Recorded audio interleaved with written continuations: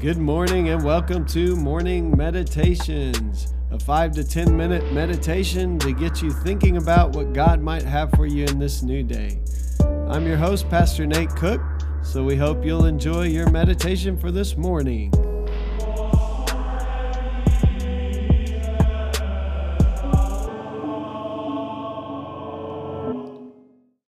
Hey, this is Pastor Nate, and this is your morning meditation. It is Thursday, December the 16th, 2021.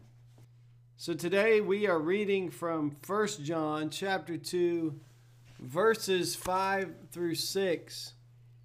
But the love of God is truly perfected in whoever keeps his word.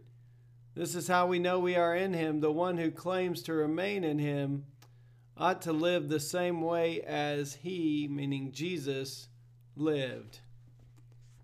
So today in our devotional, Olivia Metcalf is talking about the busyness of Christmas time and how we can lose focus on the Christ child in the midst of it.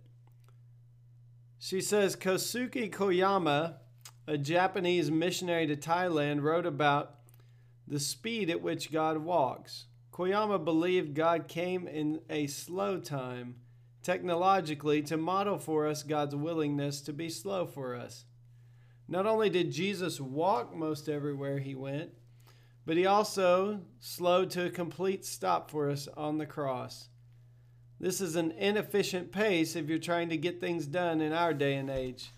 Koyama challenges us to view love as a slow speed and invites us to join.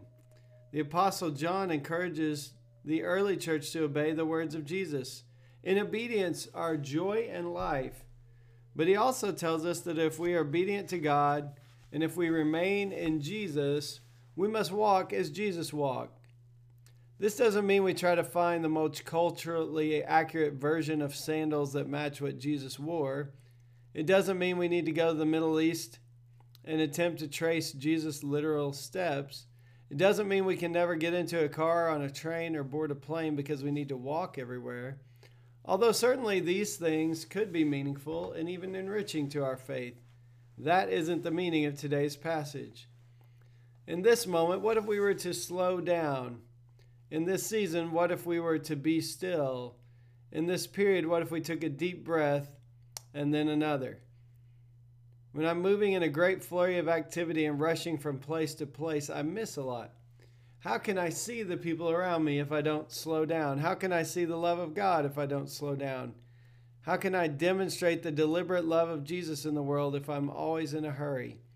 What does our rushing around show a world that hungers for the gift of the Christ child? What does our frantic activity communicate to those who need to know the King who will return? So what if we slowed down a little bit, she says today, and walked in the speed of love, which might be a little slower than we liked? I think this is a good point. I think that many times we get caught up rushing from place to place. I know sometimes Sunday mornings are some of my busiest times as a pastor, and sometimes I feel like I need to slow down just to see the people that are here, to listen to their stories, to talk to people. And so it can be easy in the midst of our busyness to overlook things, overlook people, and even miss what God's doing in our midst.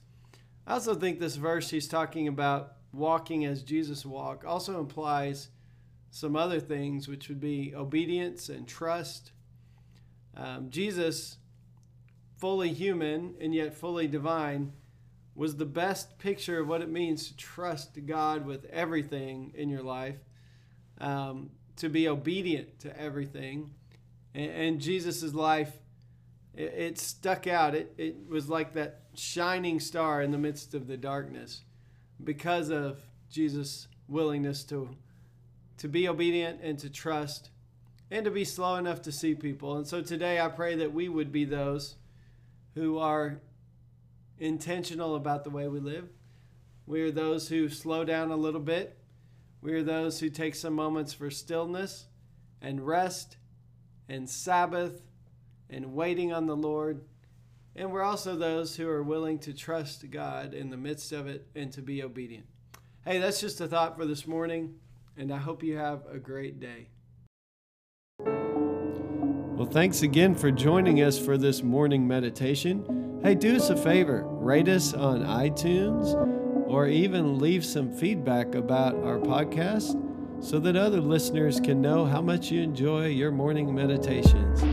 Hey, have a great day.